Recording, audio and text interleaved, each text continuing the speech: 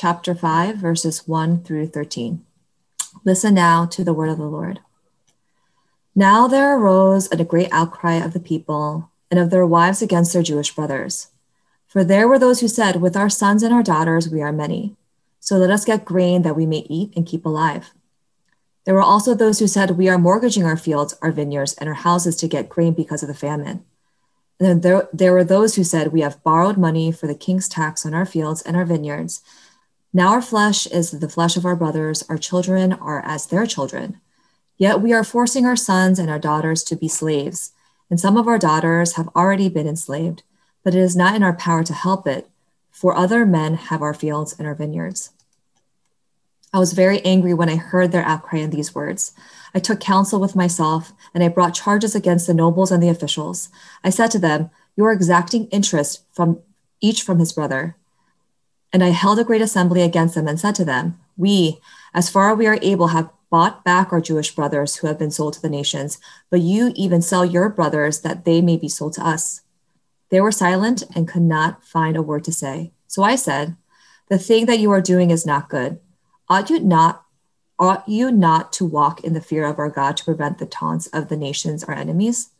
Moreover, I and my brothers and my servants are lending them money and grain. Let us abandon this exacting of interest.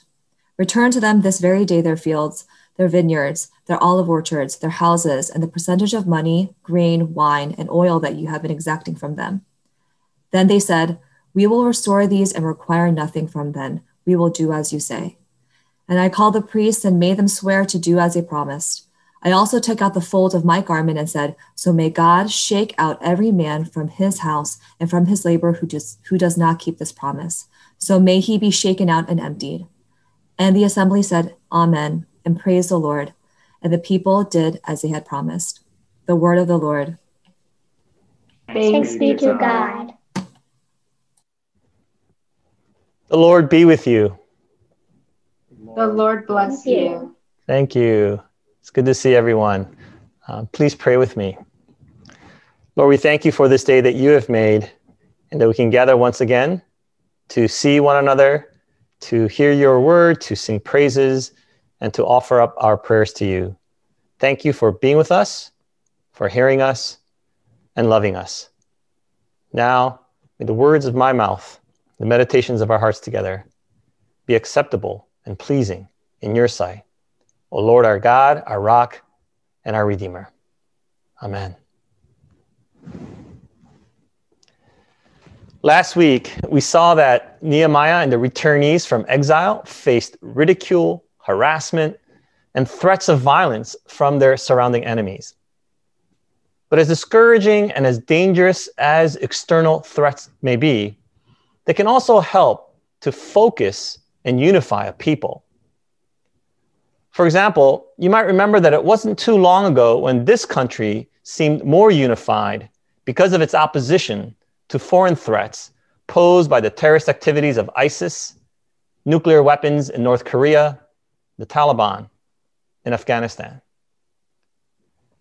We saw last week that when Sanballat and his allies threatened the people and their work on the wall, Nehemiah and his people doubled their efforts to pray and work, ora et labora.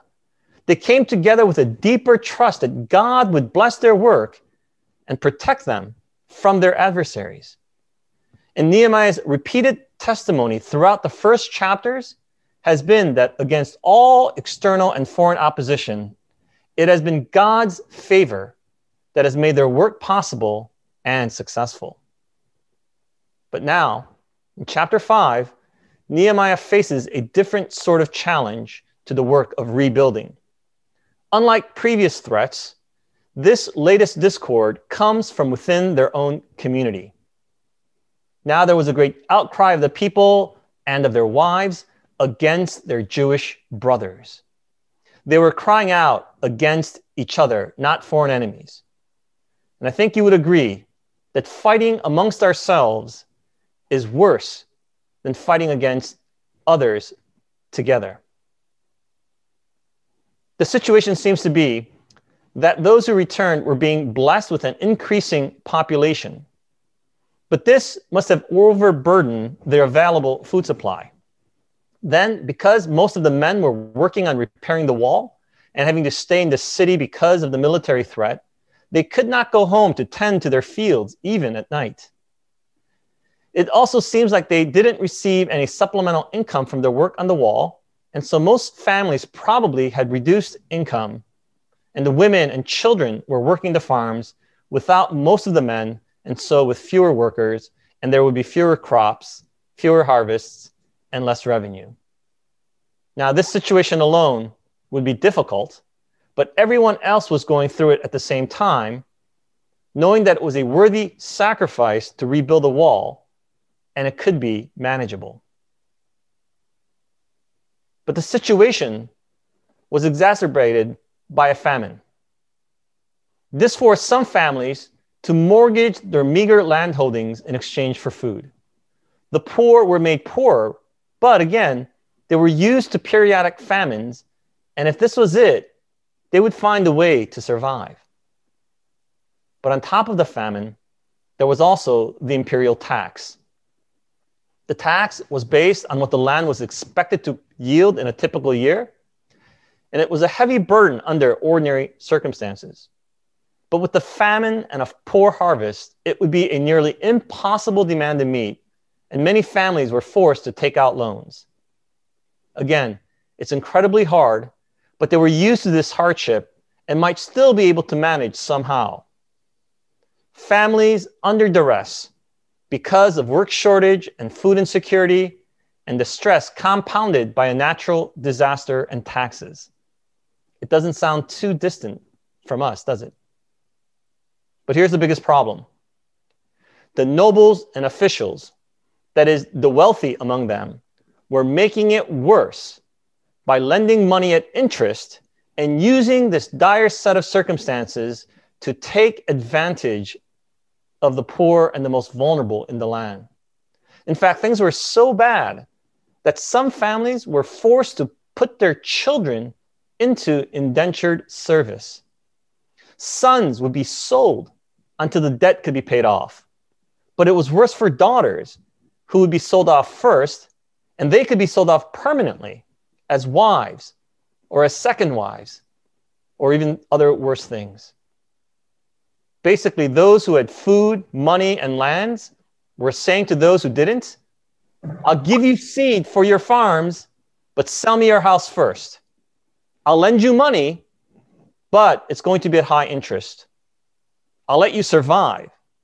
And since I've already taken everything else, I will take your children as collateral. It's a terrible and desperate, but not unfamiliar situation where the wealthy were getting wealthier and the poor were getting poorer. Perhaps you can hear echoes of what this country is going through in these verses.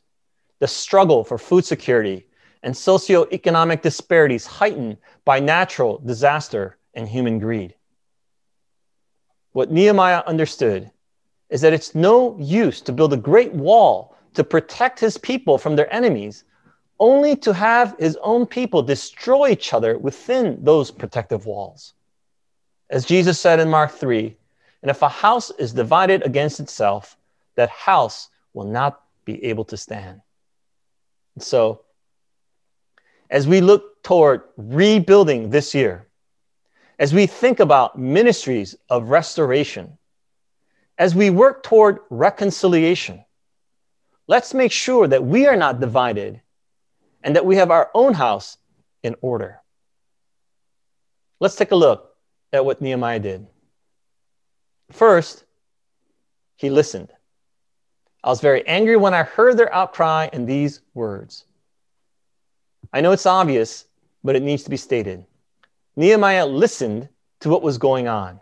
He heard the outcry, the pain, as well as the words, the reasons for why the people were in pain. Outcry is anguish or great pain. It's the word that is used when the people cry out to God in severe distress. We have to listen to those who are in anguish. I know that it's especially hard to listen to one another these days, but all rebuilding must begin with genuine listening. Put aside whatever initial or long-standing judgments and biases you might have, and put yourself just for a moment in the shoes of the other. Don't assume that someone is wrong just because they hold a different perspective from you. Ask yourself what others might have to teach you, what ways they might correct you and sharpen your own discipleship. Remember that Jesus intentionally included a zealot who wanted to violently overthrow Rome and a tax collector who worked for Rome. Can you imagine what their Bible studies must have been like, especially when they were talking about taxes? But Jesus loved them both, and they both had to listen to each other. Jesus pointed out to them that they had a lot of ideas, politically and theologically, wrong, but he loved them. So ask yourselves, who are the people who are crying out and hurting around me right now? Can I listen to them? Can I, for a moment, take their side? Secondly, Nehemiah became angry. I was angry when I heard their outcry in these words. Frankie Schaeffer wrote a book entitled A Time for Anger, The Myth of Neutrality. And it begins with these words. There are times in which anyone with a shred of moral principle should be profoundly angry. We live in such times. He wrote those words back in 1982. We are always living in such times. Now, I can't say that I agree with his positions, his arguments, or his conclusions, but I do like the title. There is a time for anger. There is a time to set aside the Christian reputation for niceness and to express righteous anger. We see, for example, in Mark 3, when the Pharisees sat around in the synagogues, just hoping to find Jesus doing something on the Sabbath so that they could accuse and condemn him. Jesus just couldn't believe it. There's someone in the congregation who's sick, and when Jesus asks them whether or not it was okay to heal on the Sabbath, they refused to answer, and Jesus looked at them with anger. He was grieved at the hardness of their hearts, and he healed the man. Now, Jesus had the advantage of being perfectly righteous, and his anger was never selfish or sinful. We, of course, need to be more circumspect, as James 1 teaches us. Know this, my beloved brothers, let every person be quick to hear, slow to speak, slow to anger. For the anger of man does not produce the righteousness of God. Chances are that if you're angry about something that is directed toward you, or you are angry towards someone who is personally irritating or attacking you, it's probably not a righteous anger. We see earlier that Nehemiah didn't get angry about the insults he received or even the threats against his life. And here, he's not being hurt or attacked or disadvantaged by these exploitive practices. But he got angry because others were being exploited. He stood with those who were suffering. When your anger is with those who are hurting, when it's directed against those who are hurting others, that's usually a good sign that your anger is justified and righteous. So ask yourself, what am I angry about? Is it a righteous anger? Whose suffering makes me angry? I think the answer to that question might be where God is calling you to do ministry this year. So Nehemiah listened, he got angry, and then he got a grip. I took counsel with myself, and I brought charges against the nobles and the officials. He got angry, but then he calmed down and took counsel with himself. He didn't just fly off the handle. He exercised self-control. He figured out his next steps. Knowing Nehemiah, he probably took some time to pray about it. And as he thought it through, he came to realize that there were aspects of the situation that he could not control, such as the famine or the Persian tax. But he realized also that there was something he could do, and that was to confront the nobles and the officials about their unjust, sinful practices. I know that in the past year, I got angry about a lot of things. As my wife will tell you, most of it was not righteous. So it was good that I didn't act out immediately. I know that when I'm angry, usually the best thing for me to do is to slow down and figure out why I'm so angry. And then as I take counsel with myself, often supplemented by my wife's counsel, most of the time, I end up repenting for my unrighteous anger. But occasionally, I will find that there are some things that I'm legitimately and justifiably angry about that needs further prayer and reflection and action. And that's what Nehemiah does. After getting a hold of himself, he gets a hold of those responsible and clearly confronts their sin privately. I took counsel with myself and I brought charges against the nobles and the officials, and I said to them, "You are exacting interest, each from his brother." Here he's following what Jesus will teach explicitly later in Matthew 18, that we are to approach those who sin against us first privately and then more publicly. To go tell the person one-on-one, the two of you alone, and then to bring along a few people if that doesn't work, and then finally bring it to the entire church. So Nehemiah first speaks to those responsible, stating clearly that they were doing something wrong. They all knew the teachings of the Mosaic Law, that it's crystal clear on the question of lending money with interest. For example, Exodus 22:25, "If you lend money to any of my people with you who is poor, you shall not be like a moneylender to him, and you shall not exact interest from him." Similar commandments and sentiments appear throughout the scriptures in Leviticus, in Deuteronomy, and elsewhere. You are not to lend money to your brothers with interest. I should point out here, though, the law is not forbidding lending money at interest. You'll recall, for example, even Jesus in his parable of the talents, even Jesus suggested that the lazy servant, that he should have put his money in the bank so that he could at least collect some interest. What's forbidden is the lending of money with interest to your fellow Israelites, to those who are members of your faith community.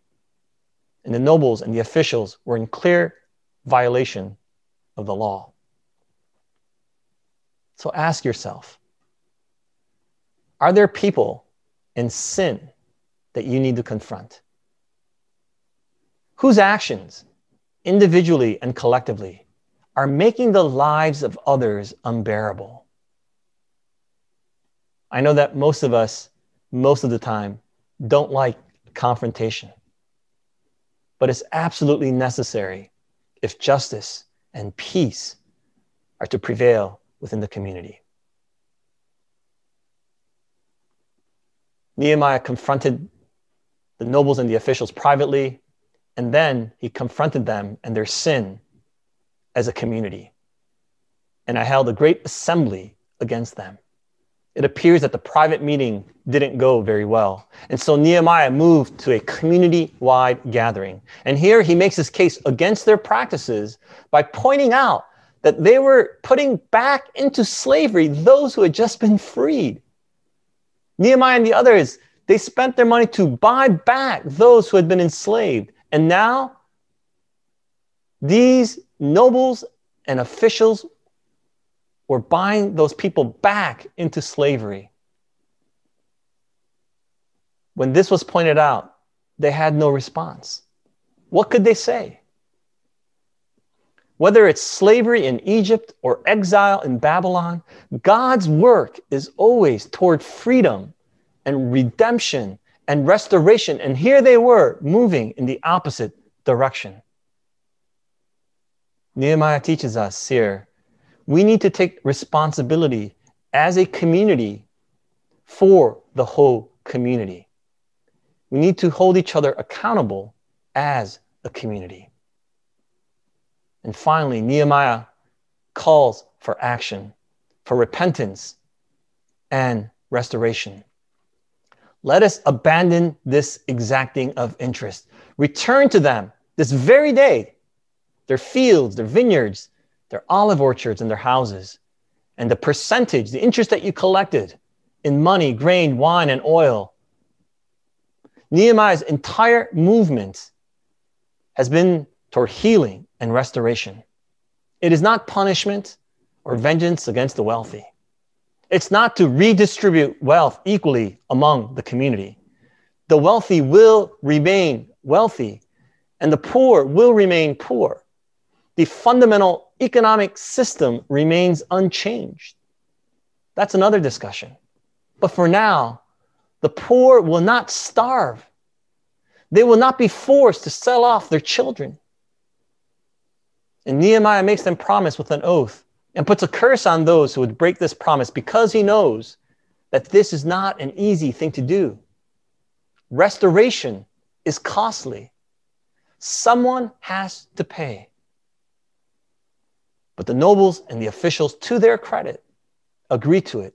And as a result, all the assembly said, Amen, and praised the Lord.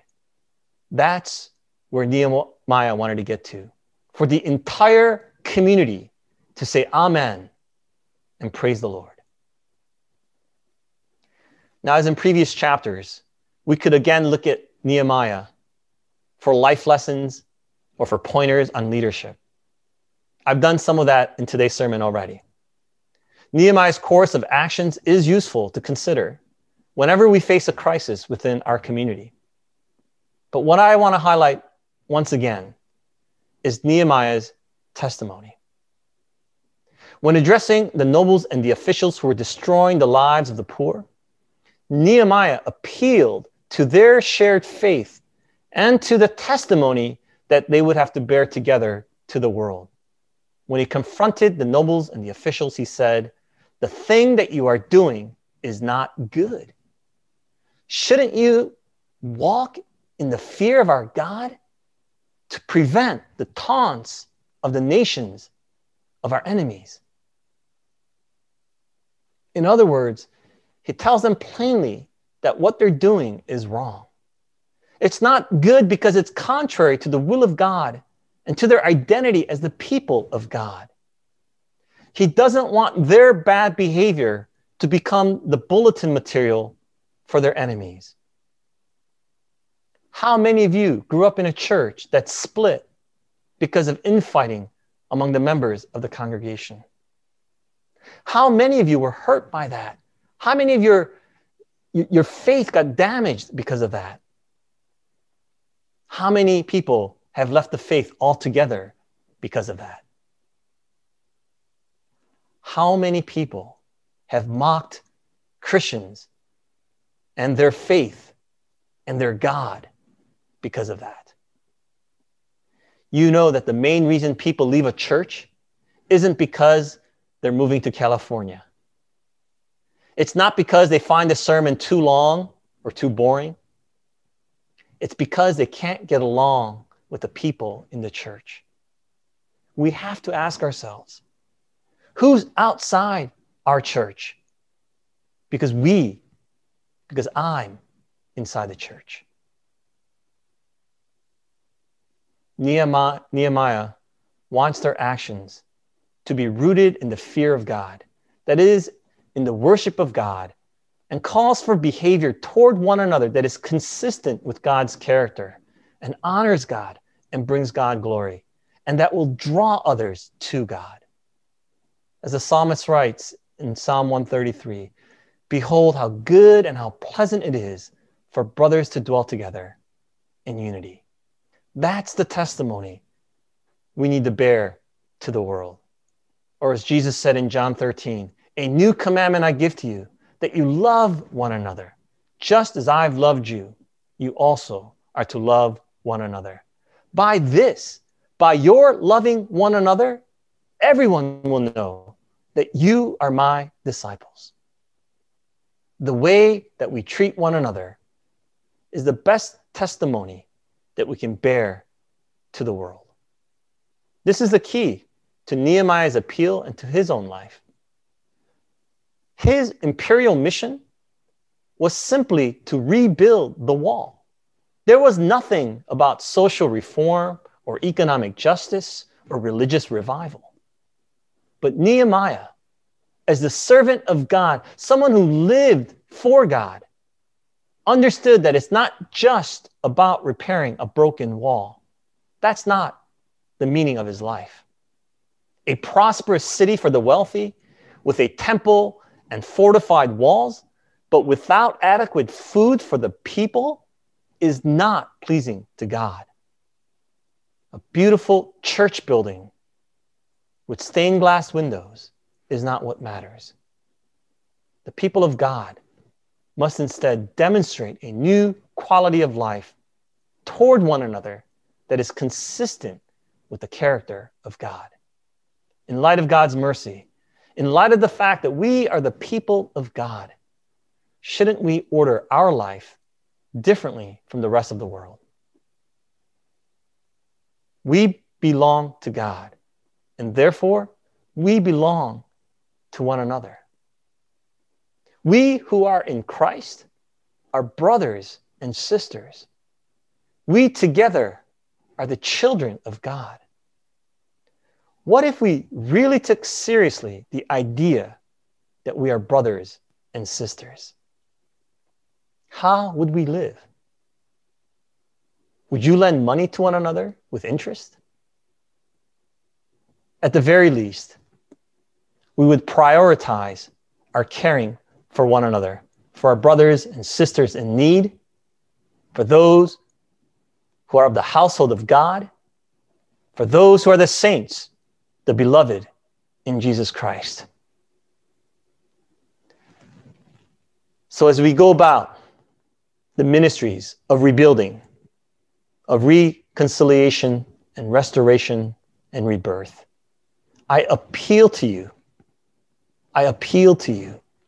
to rebuild your relationships within the household of God.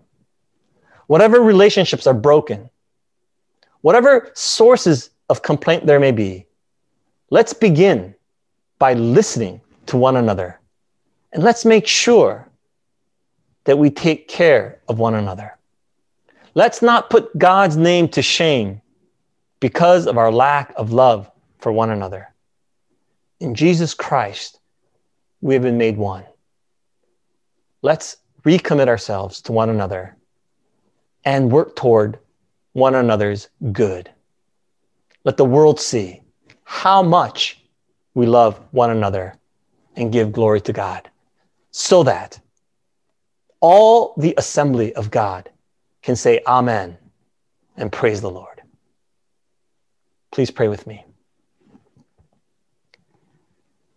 Great and awesome Lord, we confessed that we have hurt one another, both inadvertently and intentionally. We confess that some of our actions and inactions toward one another have brought disgrace upon your name. Lord, would you move us in humble honesty to admit the brokenness in our relationships and move us to begin the hard work of rebuilding in our lives and in our church. Would you help us to listen to the cries of those who are hurting, some of whom that we have hurt, and help us to be reconciled to one another, even as you have reconciled us to yourself, so that the world might see how we love one another and give you all the praise. We ask this in the name of Jesus Christ, our Lord, who taught us to pray. Our Father, who art in heaven, hallowed be thy name. Thy kingdom come, thy will be done, on earth as it is in heaven. Give us this day our daily bread, and forgive us our debts as we forgive our debtors. And lead us not into temptation, but deliver us from evil. For thine is the kingdom, and the power, and the glory forever. Amen.